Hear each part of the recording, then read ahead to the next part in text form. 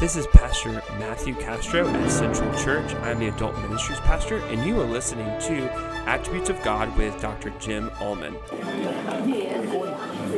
Good evening. Good to see you. We're going to be talking about the goodness of God tonight. So let's have prayer and we'll get started. Father, you are good. It's remarkable to me how infrequently the Bible actually affirms that, but you are good. And as you are good, then we may look to you for all good things. The problem is we don't understand what good is, and so we need to understand that. So we ask for your help today as we think about your goodness, and especially in times when we can't see it. For Jesus' sake we pray. Amen. Amen. All right, Jerry, do you have those notes? Yeah. Is there anyone who wasn't here last week who'd like a set of notes?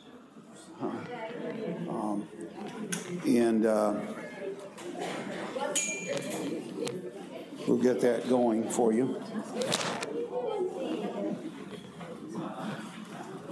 When we start talking about the goodness of God, the goodness, in fact, of anything, one of our problems is the word is really flexible. There are 46 different senses for the word good in the Collins English Dictionary. I don't know whether that shocks you, but good is a word that slides all over the place. So your wife fixes a dinner, and she said, "How was it?" And you say, "That was good," or you say, that was good. It's obvious that there are at least two different senses. The one of them will get you shot.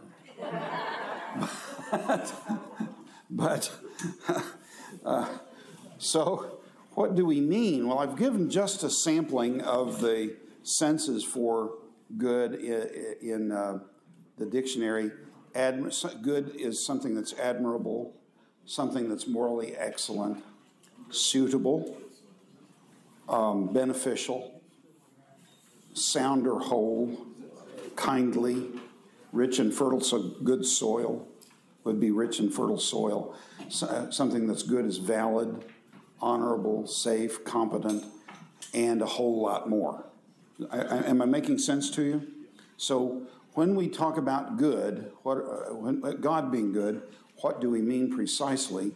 The definition of good has been in contention between God and humanity since Genesis 3. We have been debating this issue since Genesis 3, and we're still debating it in the newspapers and on the news every night. So what is good? The first pair claimed the right to define it themselves instead of leaving the definition to God.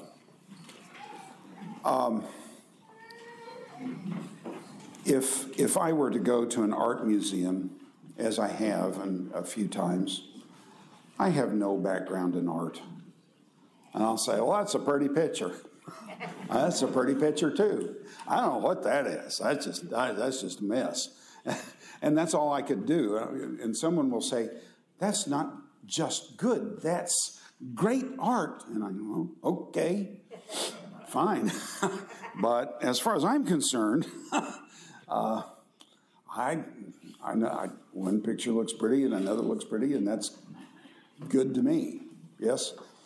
But my opinion about art is not very significant because I have no training in what good art really is. Does that make sense to you? My favorite music,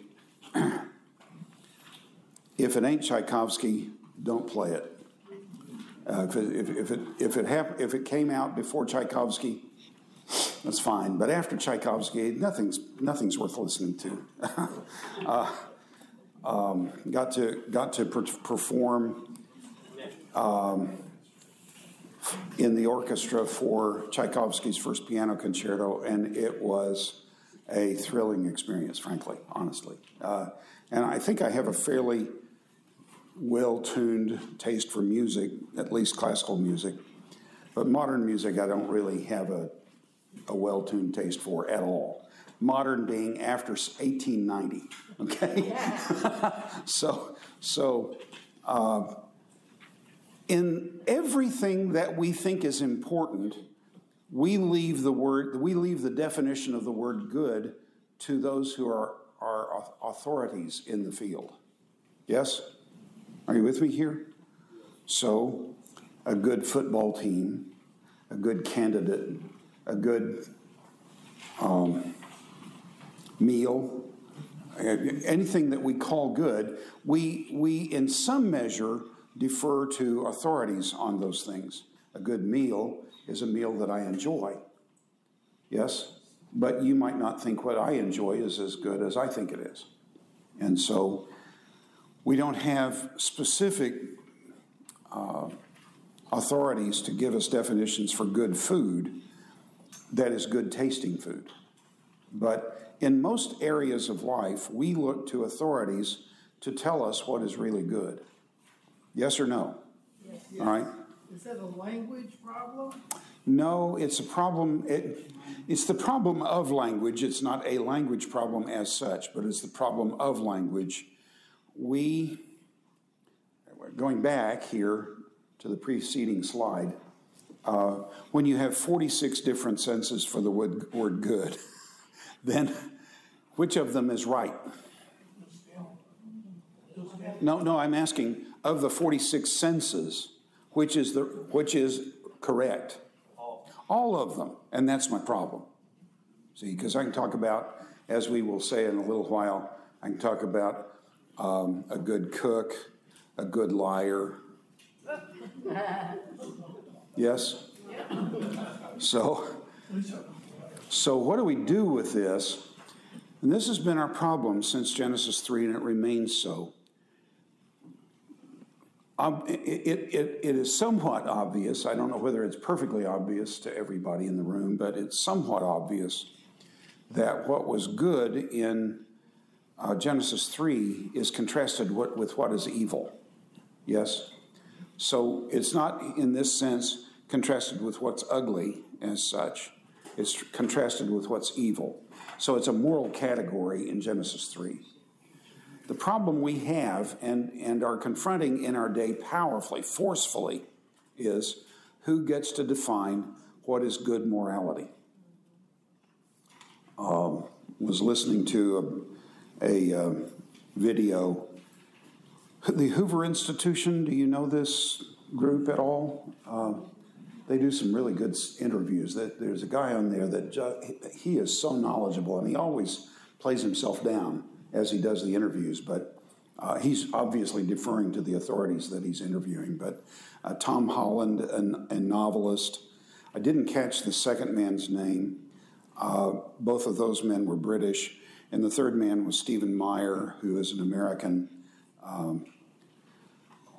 I don't even know the field that he's in science, but he is a believer. Tom Holland was flexible on what he would talk about as for Christianity, but the whole point of the interview this afternoon that I was watching was what impact has Christianity had on the Western world, and how are we to assess it? And Tom Holland, who Stephen Meyer said, Tom Holland has not expressed his personal attitude toward Christianity. He just says Christianity is at the root of everything Western. You can't even think of being Western without having Christianity involved in it. But the middleman, whose name I have forgotten, was an atheist, and he was not reticent to say so. And he was also saying, yes, but Christianity is the root of Western civilization. And so that was quite a discussion that was going on. I only heard about half of it because it was time to come to church. But the issue for them was the good effects of Christianity. One of the men said, notice the word good there. Who defines good? One of the good effects of Christianity was, do you know, many of you will already know this, do you know where hospitals got started? The church. From the church. Do you know where orphanages got started? The church. We have allowed the state to take it over. And universities. But the universities were formed on a little bit shaky basis. But the large issue, folks, is from Genesis 3, who gets to define what's right, what's good? If God does, then there are things that are morally evil. If we get to, there are things that are morally evil still. But the standard is fundamentally different. What's the standard if I get to define goodness? It's whatever I like. Whatever is good is what I like. What I don't like is evil. Yes? Are you with me here? So from the very beginning, the issue, from the very beginning, almost the first words of the Bible, the question is who gets to define good? So as we said, we can call nearly anything good. He's a good cook. She has a good mind. He's a good liar. So what do we mean, though, when we say God is good? And I'd like to turn to Psalm 73 to start talking about the goodness of God. Psalm 73 is a somewhat striking psalm in that it starts so positively but turns so dark so quickly. So Psalm 73:1, truly God is good to Israel, to those who are pure in heart. But in my Bible, there's a Psalm 73:2. And in Psalm 73:2, but as for me, my feet had almost stumbled, my steps had nearly slipped. For I was envious of the arrogant when I saw the prosperity of the wicked. What do we do with this? How is God good to Israel but not to Israelites? How is God good to Israel but he lets the wicked prosper? Am I making sense to you? Yeah, would you say that define wicked then in that case? Well, that's a broader issue than I want to get into right now. But here's an oddity that I'm not prepared to explain. I can't come up with any reason for this to be the case. Goodness is rarely applied to God directly. In the Old Testament and in the New, it's directly applied to God. God describes his words and works as good, but he is not described as good very often. Yes, sir. Is this not the basis of all that you hear about subjective truth, mind truth? No, that's right. That way we get to define good. We get to define good. Comes from Genesis 3. I am the captain of my fate. So let's look at Psalm 73 for a minute. This is a lament psalm, but normally lament psalms have praise in them, but normally it's just a segment at some point, often at the end of the psalm. Psalm 73 is a little different. We looked at verses 2 and 3. Let's pick it up at verse 4. For they have no pangs until death. Their bodies are fat and sleek. I want to point out to you, folks, that when Nebuchadnezzar was looking for good-looking young men, you remember this, Daniel chapter 1? We don't translate it this way. But the Hebrew says fat. A fat man was a wealthy man. Okay? So, they have no pangs until death. Their bodies are fat and sleek. They are not in trouble as others are. They are not stricken like the rest of mankind. Therefore pride is their necklace. Violence covers them as a garment. Their eyes swell out through fatness. Their heart... Yeah, well, you've seen people like that. This is a horrible picture from our point of view, but folks, if everybody that was somebody in our culture looked like this, we would view that as beautiful, handsome. Are you with me? Yes, no? Yes. All right? This beauty is a culturally defined thing, and 100 years ago, it was substantially different than it was now. 130 years ago, it was a substantially different concept than it is now for us. So, this sounds horrible to us, but what can I do? Verse 7, their eyes swell out through fatness, their hearts overflow with follies. They scoff and speak with malice. Loftily they threaten oppression. They set their mouths against the heavens, and their tongue struts through the earth. There is, in Canaanite poetry, there's an image of the god of death who has his mouth in the heavens and his chin on the earth. He swallows up everything.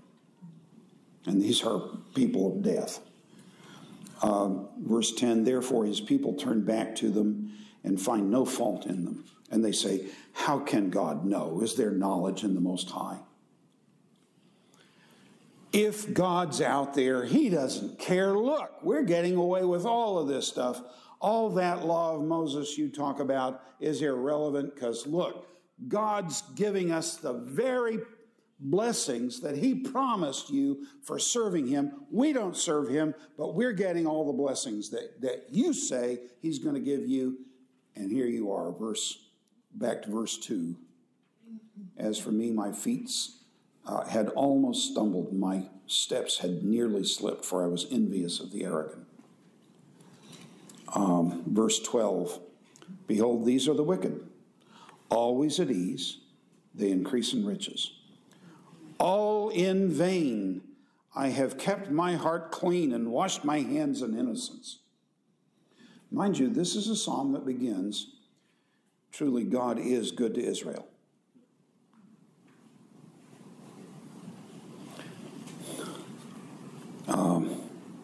All in vain I have kept my heart clean and washed my hands in innocence. For all the day long I have been stricken and rebuked every morning. If I had said, I will speak thus, I would have betrayed the generation of your children. But when I thought how to understand this, it seemed to me a wearisome task. My text of verse 16 ends with a comma. And verse 17, I think, is very important. Now, folks, I wrote a paper on this in my study years, and my professor said this interpretation is wrong. He's with the Lord now, and he knows better.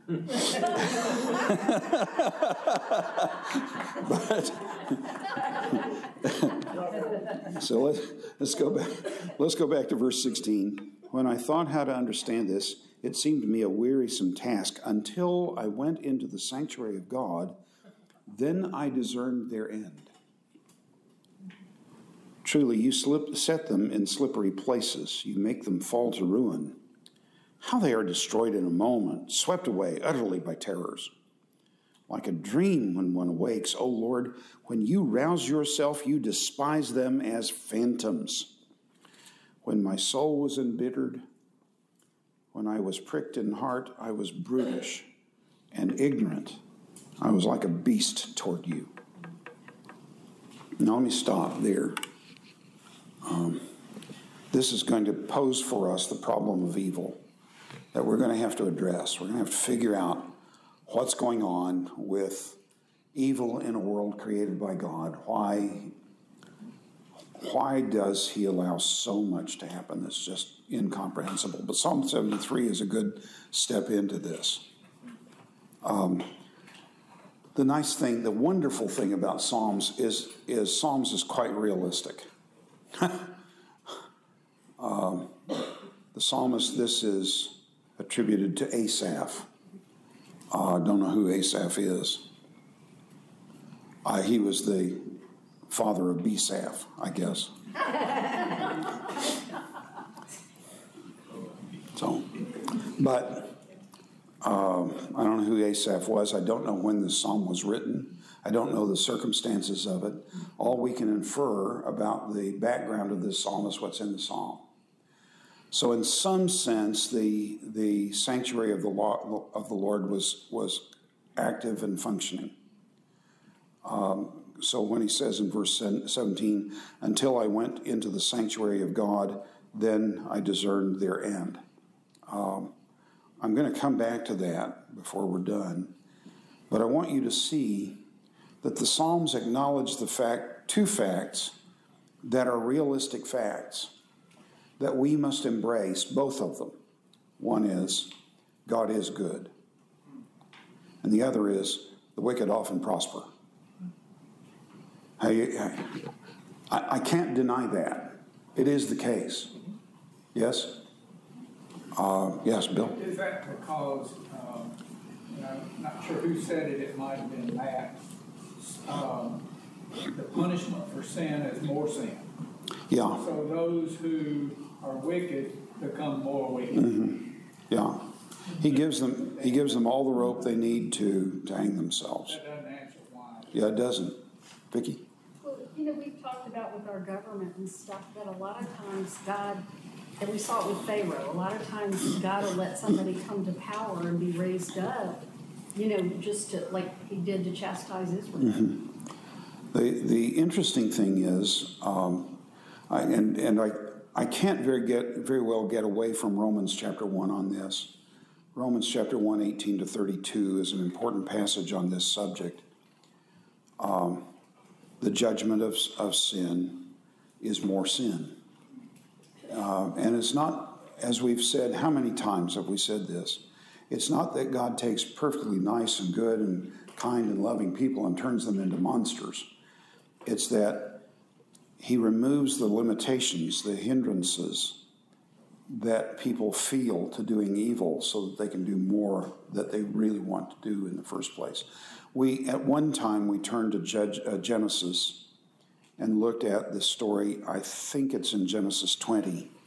I'm hunting in my brain to see where it is. Genesis chapter 20 may be the passage. If I can get these pages to turn. There we go. In Genesis 20, Abraham is at Gerar among the Philistines. So verse 1, from there Abraham journeyed toward the territory of the Negev and lived between Kadesh and Shur, and he sojourned in Gerar. And Abraham said of his wife, she is my sister. And Abimelech, king of Gerar, sent and took Sarah. But God, and here it is. These two verses or so are critical to this whole discussion. God came to Abimelech in a dream by night and said to him, behold, you're a dead man because of the woman whom you have taken, for she is a man's wife. And Abimelech had not approached her, so he said, Lord, will you kill an innocent people? Did he not himself say to me, she is my sister? And she herself said, he is my brother. In the integrity of my heart and in the innocence of my hands, I have done this. Then God said to him, here's the key verse. Then God said to him in the dream, yes, I know that you have done this in the integrity of your heart, and it was I who kept you from sinning against me. Therefore, I did not let you touch her. If Abimelech had been under the wrath of God, he would have turned him over. Do you see the point? So the amazing thing, and one thing that we can say about the goodness of God is that he restrains much evil in human life. The evil that we see is shocking. It's lamentable, breaks our hearts. But it's not as bad as it could get. That's the reason, I believe, for the tribulation. To unfold how really wicked the human heart is. To take off the restraints and let humanity do exactly what it's always wanted to do from the beginning.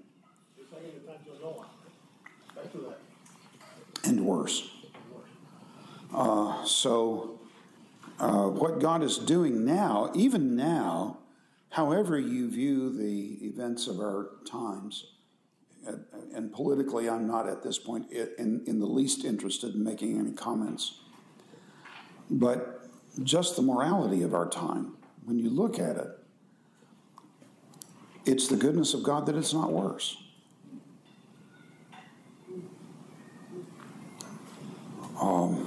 A time is coming when it will be worse. But the way God judges in present wrath, when you talk about the wrath of God, I don't know that we talked about this in our discussion of the wrath of God a week or so ago, but there is eschatological wrath and there is present wrath. Eschatological wrath is wrath to come, when he destroys all the wicked and as Revelation describes it, consigns them to the lake of fire. But present wrath works by turning people over to more sin. This psalm hinges, I believe, on verse 17. Everything depends on verse 17. And the interpretation I gave to the psalm in the paper that my professor thought was not correct. I don't remember how he described it, so I wouldn't want to attribute more than he would have said to it. I think he might have said, I don't think I'd have gone that direction. But Asaph may well be one of the Levites, singers, and if that's who he is, he went to the sanctuary of God, then I discerned their end. What would he have seen at the sanctuary of God?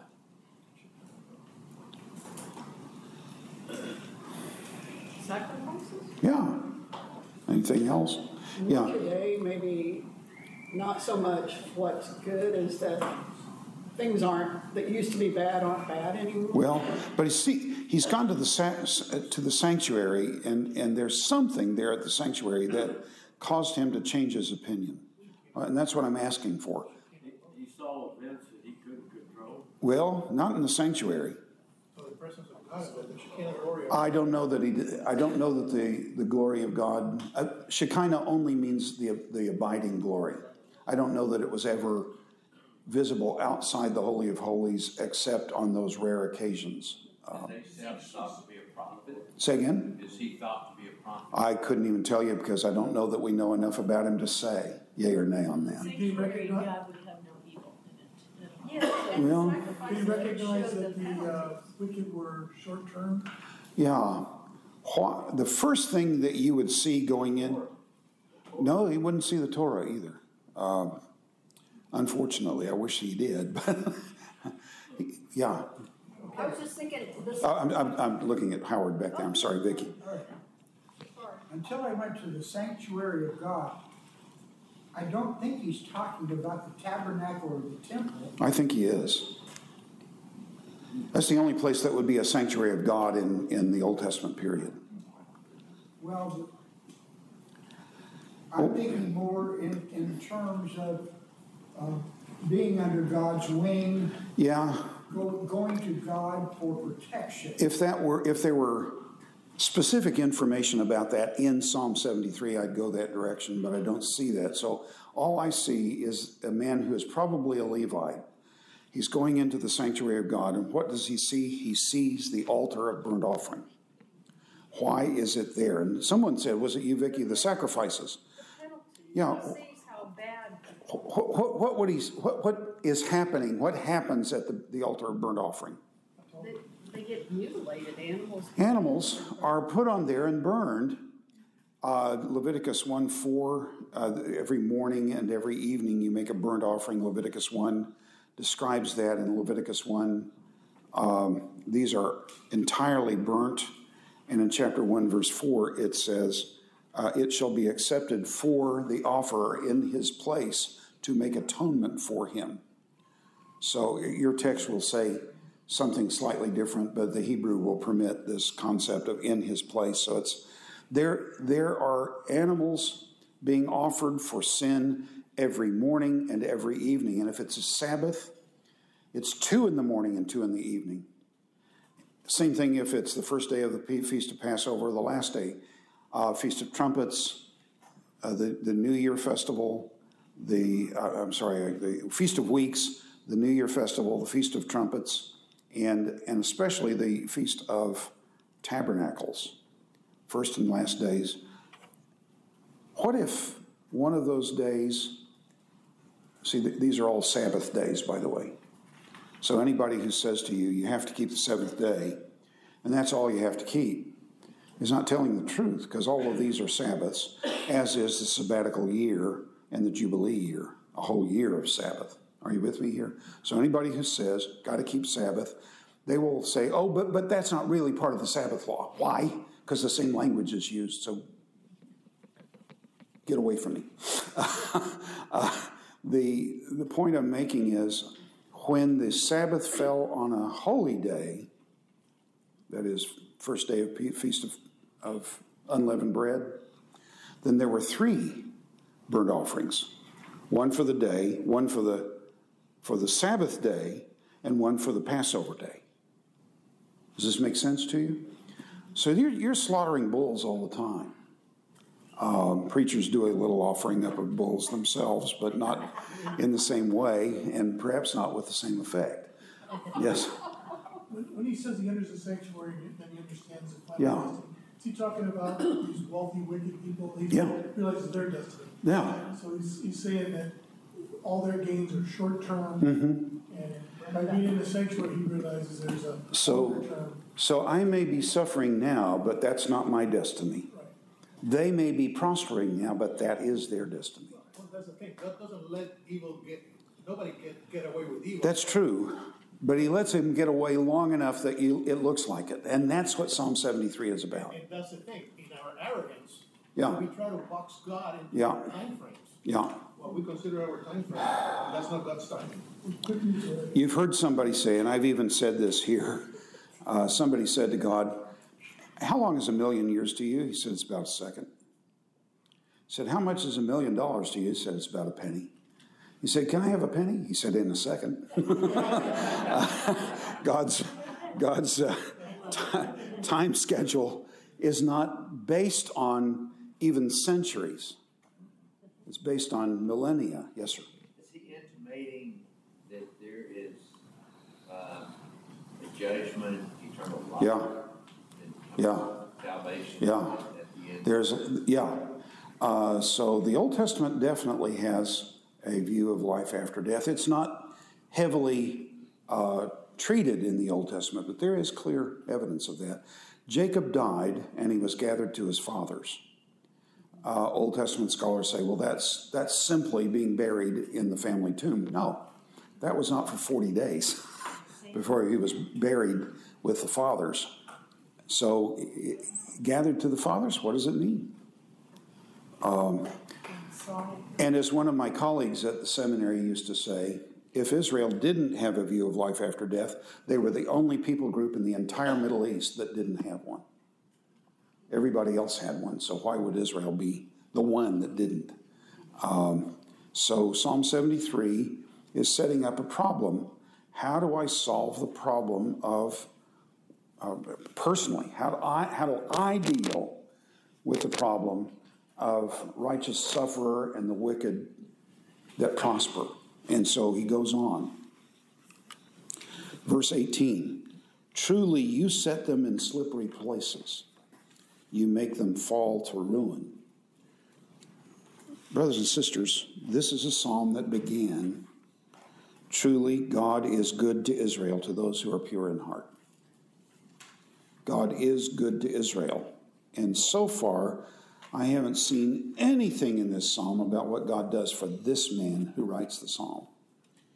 The only thing he can hold on to is what he knows about God in the midst of the suffering, in the midst of the hard time he's facing. Don't give up in the darkness what you learned in the light. So he goes on. How are they destroyed in a moment, swept away utterly without terrors or by terrors, like a dream when one awakes, O Lord. When you rouse yourself, you despise them as phantoms. When my soul was embittered, And when I was pricked in my heart, I was brutish and ignorant. I was like a beast toward you. Nevertheless, now he comes to the things that are solid and that he knows. Nevertheless, I am constantly with you. You hold my right hand. You guide me with your counsel, and afterward you will receive me to glory. And there it is again, brother. My flesh and my heart fail, but God is the strength of my heart and my portion forever. For behold, those who are far from you shall perish. You put an end to everyone who is unfaithful to you. But for me, it is good to be near God. I have made the Lord God my refuge, that I may tell of all your works. So what do you do when you have learned that God is good, but it doesn't seem to be good to you? One resort for a certain personality type, of which I am a partaker, is depression. And unfortunately, the really ugly thing about depression for anybody who's not depressed is you get awfully self-centered, and all you can talk about is your troubles. I had been preaching in a church that I was paid to be pastor of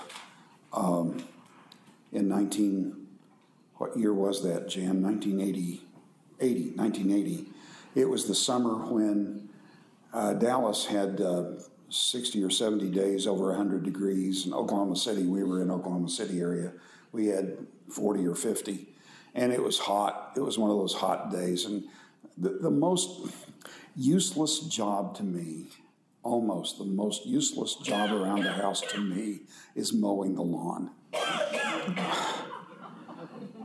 In that climate, I don't even know what those weeds are that have the three prongs that stick out of them. You mow, and within 2 hours, they're already up. What's the good of mowing? Good grief. And, just is useless. And I had our house was not moving. We were trying to sell the house to go back to Dallas, and I could finish my coursework. And it was hot. And the sewage had backed up. Do you know what Orangeburg pipe is? I didn't either. But whoever had put in that sewage system had put in Orangeburg pipe. It's three-ply tar paper. That was our sewage line. Brilliant move. Oh yeah, it was very cheap. I didn't have that done. It was somebody who had the house before us who did it. House had 15 holes in the roof. You could feel the winter wind around your ankles in our bedroom. This was and now I have to mow the blooming lawn. And so what I learned from my grandfather was to count my steps. I don't know why. I still count my steps. I don't mow the lawn anymore. Thank you, Lord. May it always be. But I was counting my steps, and I had just preached Psalm 103 a week or two before that day. And I had said, when you're troubled and you don't know where to turn, go back and rehearse all the goodness of God. And I thought, oh, good grief. Now I gotta listen to my own sermon. This is terrible. Have to apply your own sermon to yourself. And I started out, what am I going to praise God for? Well, I'll start in Genesis 1. What can I praise God for in Genesis 1? Thank you for making the sun that's so hot today. Thank you, God, for making the green grass that I have to mow. I was just stomping through the yard. It was terrible. It was a horrible scene, I'm sure. But, I didn't get to Abraham. I didn't get out of Noah before I was over all that. I have faced depression for a substantial portion of my life, probably half my life. And I didn't know that this would be relevant there, but it turns out to be. Folks, when you're depressed, you're awfully focused on yourself and your troubles instead of focusing on the God of your troubles. In Psalm 73, the psalmist is giving us that advice. So, verse 21 to 23 again, when my soul was embittered, when I was pricked in my heart, I was brutish and ignorant. I was like a beast toward you. Nevertheless, I am continually with you. And he comes back to eternal truths that are sure no matter your circumstances. How did your shack, my shack, and Abednego, and a bungalow go to the fiery furnace? Do you think they were fighting all the way? I don't either. Said, my God. That's right. They were at peace. The God who, yeah. They were praying all the way. They were praying all the way. And I'm sure there was some fear there, not knowing what God would do. But when the king asks for a report, do you remember how the report went? I see 4 men walking around in the fire. They are holding on to eternal truth. Not looking at their circumstance, but looking at eternal truth. Daniel in the lion's den. Yes? So, verse 23, nevertheless, I am continually with you. You hold my right hand. You guide me with your counsel, and afterward you will receive me to glory. Whom have I in heaven but you? And there is nothing on earth that I desire besides you. My flesh and my heart may fail, but God is the strength of my heart and my portion forever.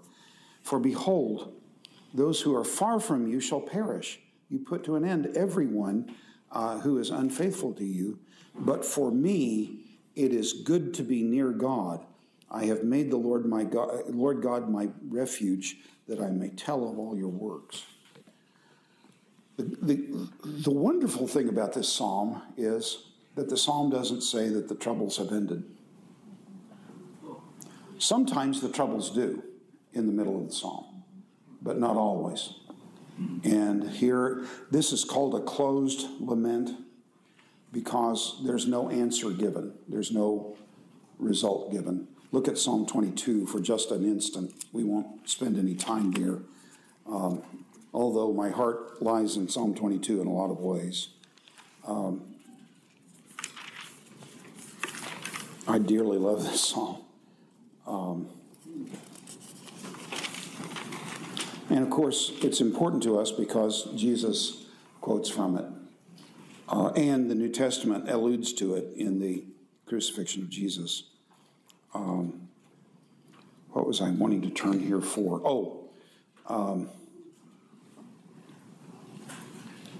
Let's pick it up at verse 14. I am poured out like water. All my bones are out of joint. My heart is like wax. It's melted within my breast. My strength is dried up like a potsherd, and my tongue sticks to my jaws. Who is you? God. You lay me in the dust of death. What verse was that? I took my eyes away. 15, thank you. You lay me in the dust of death, for dogs encompass me. A company of evildoers encircles me. They have pierced my hands and feet. I can count all my bones. They stare and gloat over me. They divide my garments among them, and for my clothing they cast lots. Now there is in verse 21 a translational problem. The ESV, I think, gets it right. So verse 19 begins the petition section. Lament psalms are normally petition psalms. They normally have a petition, a prayer. It's a prayer asking God to do something for them. So here, verse 19, here comes the petition section. But you, O Lord, do not be far off. Now we might say, now, Brother David, the Lord Jesus is never far from any one of us. Amen. For in him we live and move and have our being. Amen. You do Amen. that so well. Well, I know. And that would be true, but there are times when God withholds the clear, obvious sense of his presence, and we feel absolutely abandoned. So David says, But you, O Lord, do not be far from me. O you my help, come quickly to my aid. Deliver my life, my soul from the sword, my precious life from the power of the dog. Save me from the mouth of the lion. And your text says something like, answer me, rescue me. That's a possible translation, but I don't think it's the best. The ESV, the Hebrew, will absolutely permit this interpretation that the ESV gives. And here it is. Save me from the mouth of the lion. You have rescued me from the horns of the wild oxen. And the rest of the psalm is praise. There are commentaries on the book of Psalms that treat this as two completely separate psalms because obviously there's no unity between 1 to 20. What verse did we stop at? 1 to 21 and 22 to 30, whatever the last verse is. There's obviously no unity because the first part is so gloomy and hopeless, and the last part is just raving in joy.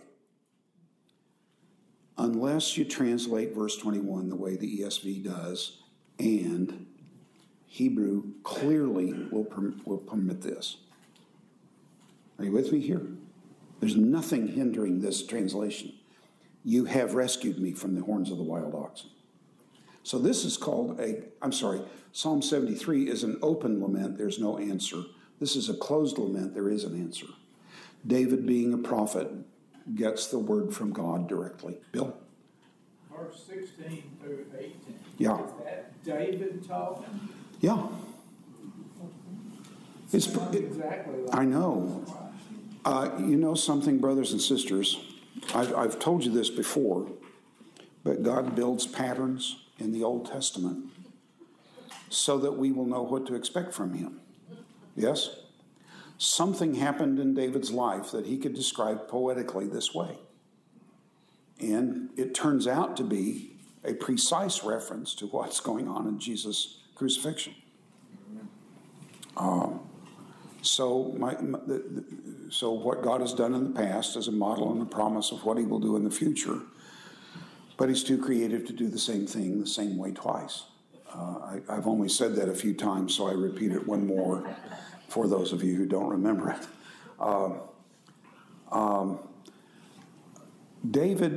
Asaph in Psalm 73 is on the verge of giving up the goodness of God that he confessed in verse 1. But never give up eternal truth for what is the present experience of your day.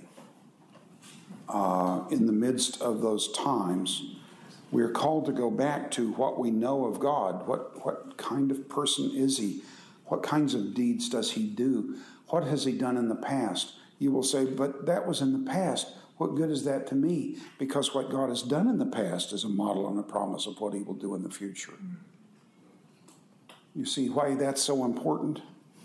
So I can go look at the heroes of the Old Testament. I can look at those who were slain in the Old Testament. Turn to Hebrews 11 in that regard. We've looked at this before, but it's worth looking at again. Hebrews 11 we know to be the faith chapter of the Bible. And in the first 35 verses, he talks about all the good things God has done for people of faith. And down to verse 35, in the middle, there's a shift. So verse 35, women receive their dead back by resurrection.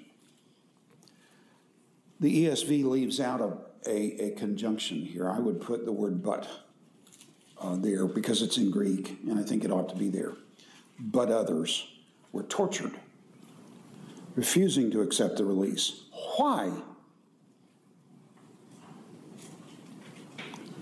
So that they might receive a better resurrection.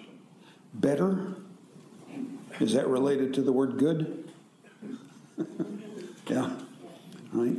So there is a good that they can have by going through what they must go through. And they don't lose sight of that good that God has defined as good. It's like similar to Romans 8:28. Everything works for good.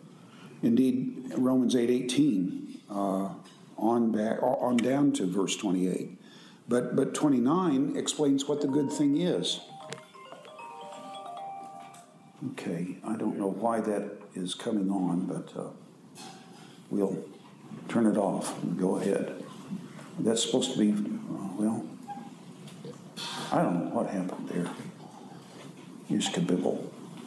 There it is. That was supposed to be, okay. Hebrews 11. Women received their dead back by resurrection. Some were tortured, not refusing the release, because they were looking so that they might rise again to a better life. Others suffered mocking and flogging, and even chains and imprisonment. They were stoned. They were sawn in two. They were killed with the sword. They went about in skins of sheep and goats, destitute, afflicted, mistreated, of whom the world was not worthy. Wandering about in deserts and mountains and dens and caves of the earth. All these, though commended through faith, did not receive what was promised. I would add one more here, just slight change. My text says did not receive. That could imply that they got it after death. That heaven is what was promised. It's not the point. The point is the resurrection. They have not received what was promised. Neither have you. And we are the descendants in faith of these people that we're reading about in Hebrews 11. How can I put up with those hard times? And if God is so good, why does he let people suffer, his own people suffer so much? Well, go look at the cross and then ask that question again. If he will do that to his son to save you and me, then what suffering will he spare us to make us like his son? If we knew the glory of Jesus, it would be easier to bear the suffering, but it would take less faith. So the goodness of God, there are some basic, well, I've already gone through this material, so I'll skip by it. Psalm 84. Do you have any questions immediately as we turn to Psalm 84?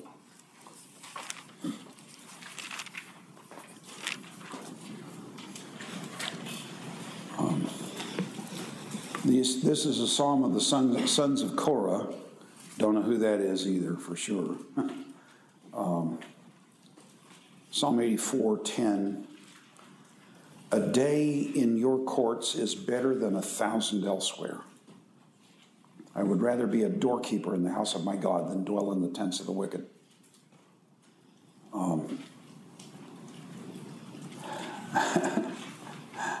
We drive down Houston Levee coming down to church each time we come. And there are all those fantastic houses over there. I tell Jan, yeah, I could live in that house. If they give it to me and pay the taxes, I would live in that house.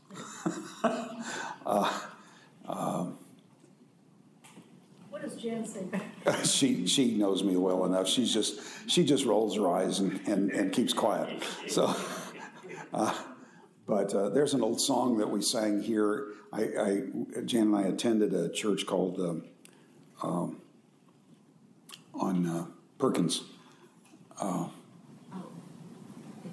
Evangel Bible Church. We attended that for 6 or 7 years before when we first came to Memphis. And there was a song that we sang there. I'm satisfied with just a cottage below, a little silver and a little gold. But in that land where the ransomed will shine, I've got a gold one that's silver lined. I don't know whether that's true or not, but folks, what is awaiting us in the future is so grand and glorious that the only way to describe it is the way the New Jerusalem is described in Revelation 21 and 22. How do you describe what's indescribable. The glory that awaits us is beyond anything that we can imagine.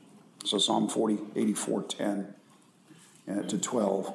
A day in your courts is better than 1,000 elsewhere. I would rather be a doorkeeper in the house of my God than dwell in the tents of wickedness. For the Lord God is a sun and shield. I want to unpack that phrase for you just a moment. This is just fascinating. One of the things that we had to do in my last years in coursework was we had to read some literature that was from the ancient Near East, some of it in translation, other of it that we had to translate ourselves. But part of that literature was the Amarna tablets, and I know you've just been thinking about the Amarna tablets recently, wondering more about them, wanted to know. But the Amarna tablets were found in a site in Egypt called Amarna, thus the Amarna tablets. And they are written in a language that's Canaanite. It's a close relative of Hebrew. They are written by kings of the various towns in Jerusalem, in what then was known as Canaan. A king, you have to understand what a king is in that culture.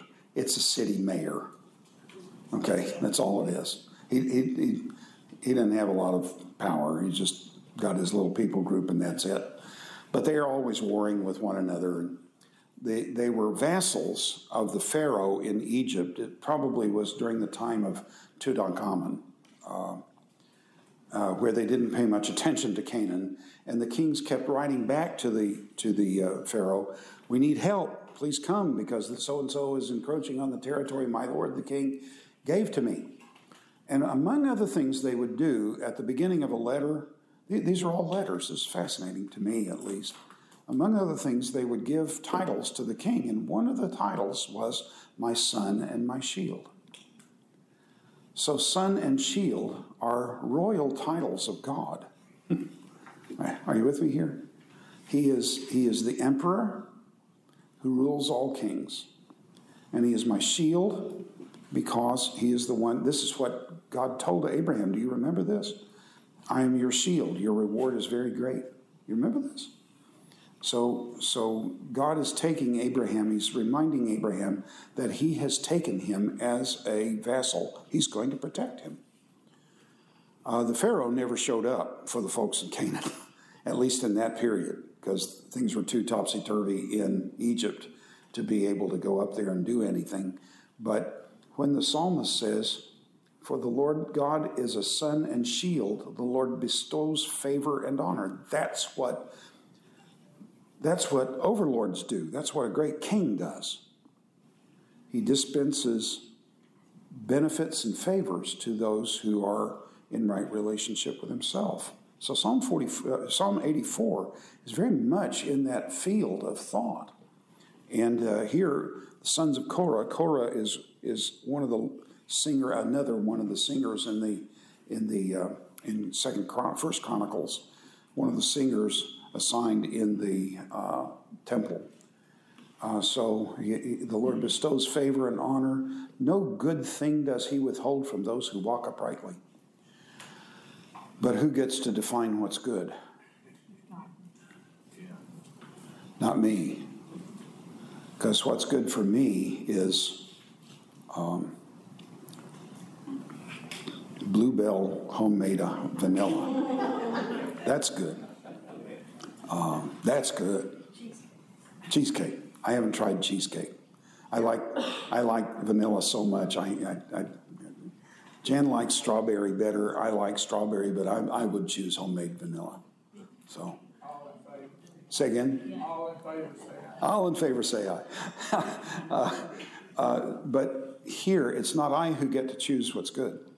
God gets to choose what's good. And you know something about God's sense of good?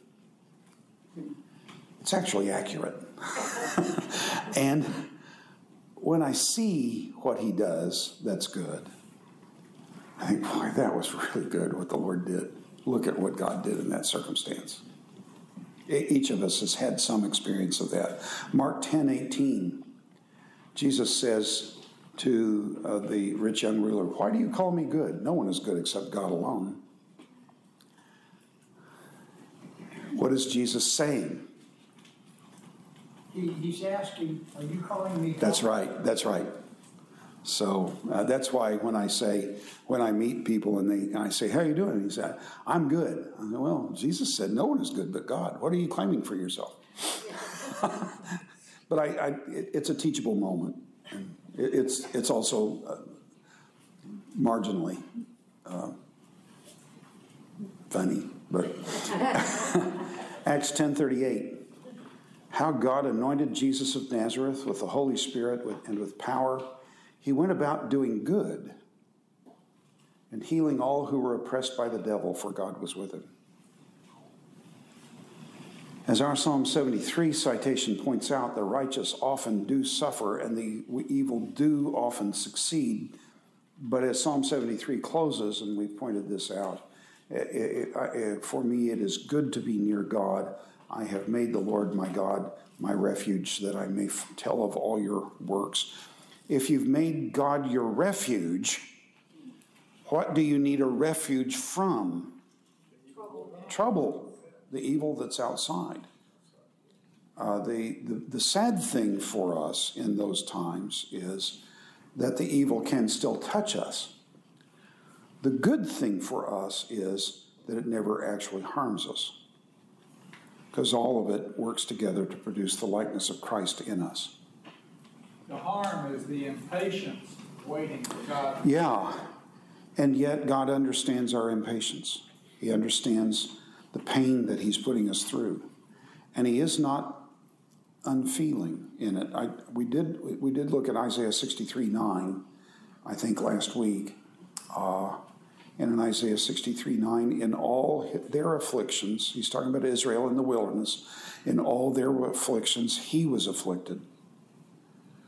I was stunned when I first read that verse with understanding. I had read it several times without understanding, but what? God experiences the pain that I'm going through? Nobody understands my troubles. I've said that in my mind. I've never said it out loud, or maybe I have. Jan would know better than I. But God does. This is a long quotation continuing from Psalm 73. So, where then is the goodness of God? Well, we've already begun to answer that question. What we must do is turn to the problem of evil. Yes, Vicki? I was just thinking about something you said that, like our good only centers around us and we're right. But God's good, even if it seems harmful, is always good universally, correct? Yeah. It turns out to be good for the body of Christ to have people. Well, folks, would you like to have been Elizabeth Elliot in Central America in the 1950s? No. But if you've heard Elizabeth Elliot speak, you were delighted to have the opportunity. Yes?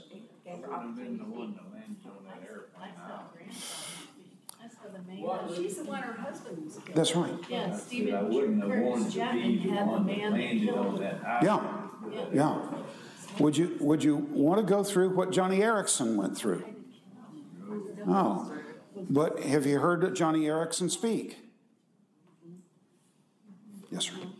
You look at the apostles, they raised the dead, they did miracles, and yet at the end of their lives, they died horrible martyr death. And so, but us, 2,000 years later, say, what they do is horrible. But then we look and we say, they didn't break, they maintained the faith despite the threat of death and all of death. That is good. That's right. That's right. It's an apologetic. And of course the question comes, did they not ever have dark nights when they're wondering, asking God? And of course the answer is yes. But that was not what actuated them. That's not what motivated them. And so we are the heirs of this, and this is for us to embrace. So the problem of evil, one of the most famous contemporary examples of an objection to theism from the point of view of physical evil, can be seen in the example used previously from the, I don't know where I got that, from The Plague by Albert Camus. I read this several years ago, and I thought, this is a moving story. The logic may be summarized as follows. Either one, do you know the story of the plague? Most of you probably don't. There's no particular reason you should have read the book. But in the book, it's a story that happens in 1949 on the north coast of Algeria in a town called Oran. I guess it's bubonic plague that breaks out. They're not sure what's happening, but the novel focuses on three characters, Dr. Rieu, Father Penelou, and Cotard. Cotard is kind of a low life in the town, but the officials are on the verge of locking up the city and quarantining it completely. They're still trying to figure it out.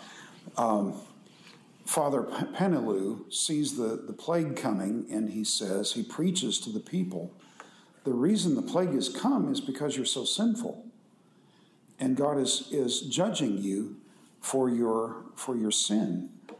The irony is in the story that Father Penelou dies himself of the plague. So if they were dying for their sin, then what about him? Dr. Rieu is a physician.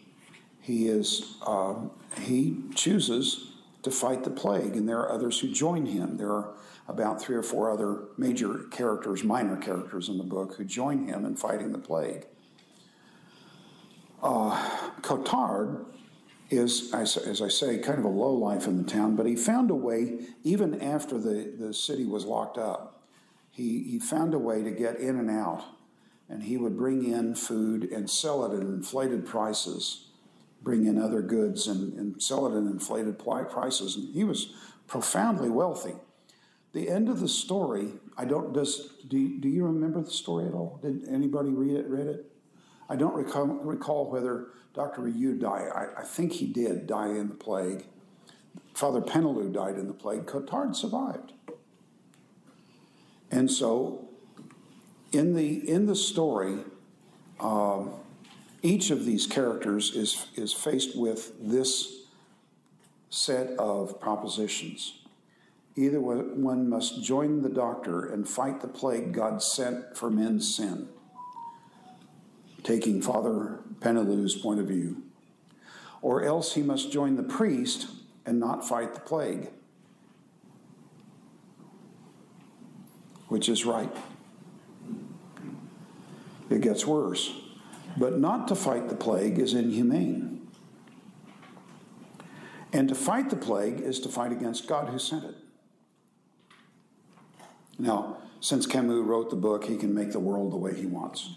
Okay, so this is the story world, not the reality world that you and I would think of. Hence, if humanitarianism is right, if Dr. Rieu is right, then theism is wrong. Humanitarianism is right. It is right to fight the plague. Would you agree to that? It's right to fight the plague. And it is right to work to alleviate suffering. Therefore, theism is wrong. And this comes from Norman L. Geisler and Wenham's book, The Roots of Evil. What do we do with this? Well, they end their book with a couple of things here that I want to share with you. Let me see. A couple of lists that I want to share with you. First, there are 10 reasons for physical suffering. Think about them as we go. Some physical evil comes to us directly from our own free choices. Second, some physical evils come to us indirectly from the exercise of our freedom. Yes? Right. Third, some physical evils come to us directly from the free choices of others. Fourth, some physical evil comes to us indirectly from the free choices of others. Fifth, Some physical evil may be a necessary byproduct of other good activities. Which of these would you want to rule out of the world so that there wouldn't be physical evil? There are 5 more. Some physical evils come upon us as the result of the choices of evil spirits. Unfortunately, I don't know when they're involved and when they're not. 7th, some physical evils are God-given warnings to against greater physical evils. 8th, some physical suffering may be used by God as a warning about moral evils. 9th, some physical evil may be permitted as a condition of greater moral perfection. And that's what we've just been talking about in Romans 8 and other places. And 10th, finally, some physical evil occurs because higher forms live on lower forms. Do you really want to give up the meatballs that we ate tonight? Why doesn't God, if he exists, stop evil? He has some very good reasons for not stopping all evil. First, evil men don't really want God to intercept every evil act or thought, only some. Evil men want to stop your evil acts and thoughts against them. They don't want their evil acts stopped. Second, continual this is really insightful. Continual interference would disrupt the regularity of natural law and make life impossible. Everyday living depends on physical laws such as inertia and gravity. Regular interruption of these would make everyday life impossible and a human being extremely edgy. Third, it is probable that chaos would result from continued miraculous intervention. Imagine children throwing knives at parents because they know they will be turned to rubber, and parents driving cars through stop signs knowing God will create crash protection air shields to avert any ensuing collisions. Undoubtedly, God would be frequently caught in dilemmas. The sadist would be thwarted in his self-actualization. What's more important to our day than self-actualization? And this book was written probably 30 years ago. The sadist would be thwarted in his self-actualization if every time he intended to torture or kill someone, God intervened. Which evil does God then choose? The evil of preventing the self-actualization of the sadist, or the evil of the misery that the sadist imposes? It is of note that such a dilemma of intervention exists in biblical theism. The Bible recognizes this. Here we see the belief that God allowed Jesus to suffer and die on the cross in order to save man. One of the soldiers even calls upon Jesus to perform a miracle and save himself. In this case, performing a miracle to save Jesus from the cross would have prevented man's salvation. Result 1, then, if God were to prevent all evil acts from occurring, he would have to interfere with the full exercise of free choice, leaving us with a world something less than fully moral, if it could be considered moral at all. And result 2, in a world of constant divine intervention of evil actions, all moral learning would cease. If there are no consequences to actions, we would not grow morally. Men would never learn by the evil consequences of bad choices. All physical evil is either a consequence, a condition, or a concomitant of free choice. Further, physical evil is not desired by God, but is used by him nonetheless to occasion the full exercise of free choice and to maximize the opportunity for attaining the greatest good achievable in a fully moral world. 2 Peter 3:9, the Lord is not slow to fulfill his promise, as some count slowness, but is patient toward you, not wishing that any, and this verse has been fundamentally misunderstood. Any who? Any human being? Now, the Lord is long-suffering is not slow to fulfill his promise, as some count slowness, but is patient toward who is you? Believers. I know that because of the way Peter introduces his letter. To those who have received a like precious faith with ours. So he doesn't want any of those people to perish, but that all should reach repentance. We've already read Psalm 73, 16 to 28. But the point is, we haven't solved I don't think that I've solved the problem of evil. Not in any way. There are other things that we would have to address to come up with something that would be approximately an answer to the problem of evil, but ultimately it's a mystery that remains in the heart and mind of God. But the reality is, folks, that for us to grow in a sinful world, to grow spiritually in a sinful world, it means that we're going to grow cross-grain to the world.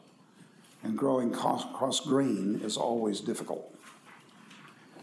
So, suffering is our lot.